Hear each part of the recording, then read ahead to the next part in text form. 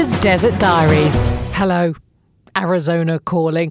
And apologies if you can hear some strange rumbling in the background, because right now there are 5 strange men standing at the bottom of my swimming pool with pneumatic drills. Yeah, we're having the swimming pool resurfaced. This is a whole other experience I will go into another time, because it's not something I've ever been through before. But it does mean our neighbours now officially hate us. Really sorry for the noise. There you go.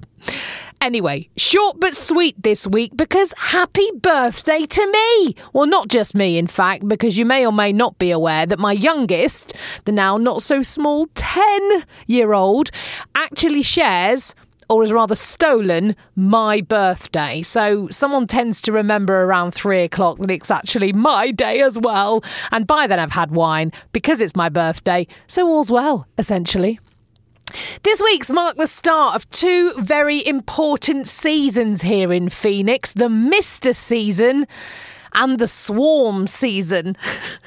Now, the first is terrific. I'm sure I've mentioned them before, but Misters are these contraptions that most bars and restaurants with an outside patio, like a beer garden, as we might say in England, or a terrace, they have these contraptions to make it even possible to eat outside after the middle of May. They're kind of long hoses or pipes that sometimes are wrapped around outdoor fans, and they have teeny little nozzles in them that spray out a fine mist of water at intervals of about 20 centimetres. I mean, not so much water that you get wet, but enough to cool you down. Up to 30 degrees Fahrenheit, as they use here, or about 13 degrees in new money, which means that when it's 110 or 43 outside, you can actually pop out for your tea and not get fried. I am trying to find a home version that isn't either rubbish, because we did buy a set for about $20 last year that was basically just like a dribbly hose pipe, or really, really super expensive, because they can be so expensive, but they are amazing. Whoever knew I would need a contraption in my house that meant I could sit outside in the summer and stay cool? These are still words that my brain can't quite process. But the latter season that it also marked the start of this week was Swarm season. Not so much fun. I took the dogs out for a quick walk up the mountain one morning this week, and whilst the entire sky was a flawless bright blue, I noticed a weird, what I first thought was a cloud close to the mountain just next to mine, Lookout Mountain. I posted some pics on my Instagram story at Sam Walker Radio. How weird, I thought. One cloud, black, bit patchy, while the rest of the sky is completely clear. Hang on, that cloud appears to be moving in really quite a strange way. Like it's not a cloud. Oh no, hang on. That's loads of bees. Yeah, swarm season is a thing here in Phoenix, one that kind of passed me by last year. Although when I got home and searched up massive cloud of bees in Phoenix, I found out it really is quite a thing. And awfully, some local people had been stung so much a few days ago, they ended up in hospital. Now, I'd seen a few signs around whilst hiking saying, "Caution, bees in the area." And I'd thought, yeah, whatever, that's not news. Of course there are bees in the area. There's flowers in the area. I mean, even cacti, when they bloom, produce beautiful flowers. So, of course, those bees are around. But I didn't realise that in May and June, bees can really be a problem if they're on the move or if you inadvertently stumble into their territory. Say on a hike.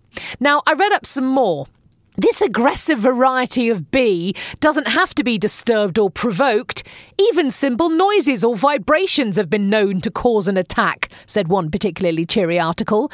This type of bee has been known to chase a person for up to 1/4 mile. 1/4 mile? I didn't think that having the ability to outrun bees was something I needed to add to my list of skills required to live in Arizona, but it seems it is. I read on. Another article.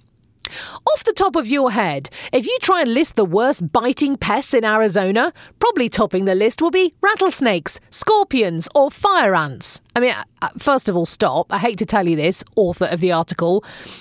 Being bitten by a scorpion isn't something you really need to worry about. Just saying. I carried on. Killer bees are a big problem here in Arizona.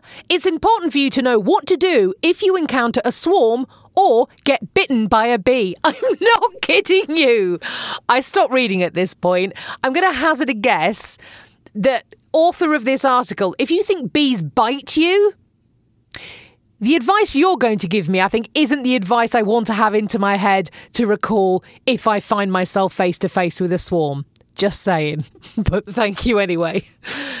In other far more mundane news this week, I tried and completely failed to buy some pegs. No, I really do just mean pegs. You know, pegs that you hang washing out with. Just wanted some pegs. I'd got myself a washing line that I did have to search for online, but I wanted a special retractable one because it's so hot outside now that you can literally pop out a sopping wet double duvet at lunchtime. By tea time, it's back on your bed. Or rather back in your airing cupboard, because you're not going to need a duvet here in Phoenix until at least November now.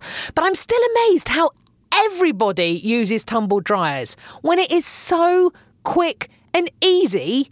If you've got a garden, of course. Not everyone does have a garden, but if you do, it's so easy to dry stuff outside. I'd kept an eye out in a couple of supermarkets over the last few weeks and just seen nothing.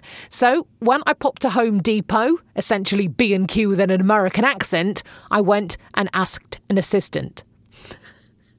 Pegs? He said to me, like for a tent? No, washing pegs. Pegs to hang out washing. Hang it out? It was literally like I was speaking a different language. Yeah, on a washing line, hang it outside to dry. He was completely flummoxed. He called over his manager. Oh, I know, the other guy said, and he started to fiddle about with his phone. Like this. He showed me a picture. No, they're coat hooks that you put on the back of a door. I then Googled it. Oh, I said, maybe do you know them as clothes pins? I showed him a picture. Oh, you mean hanging clips, he said. Do I? Do I mean hanging clips? Whatever. Yes, okay. Have you got any hanging clips? Oh, no, we don't have those. Brilliant. Anyway, no more washing for me today because I'm soon out for my birthday tea at a place that we really like here in the Valley called The Windsor, which features a wall of old cassette tapes from bands from the 70s, 80s and 90s. What the heck are they? Asked the now 10-year-old when she first saw them. And then tomorrow we are off in the wagon again for another adventure into the desert, this time heading south to a place that has been described as one of the most beautiful corners of Arizona, full of soaring mountains, wildflowers, hiking trails, bighorn sheep, and historic sites. It's called Catalina State Park. Sounds like a right dump, doesn't it? I'll see you in the desert.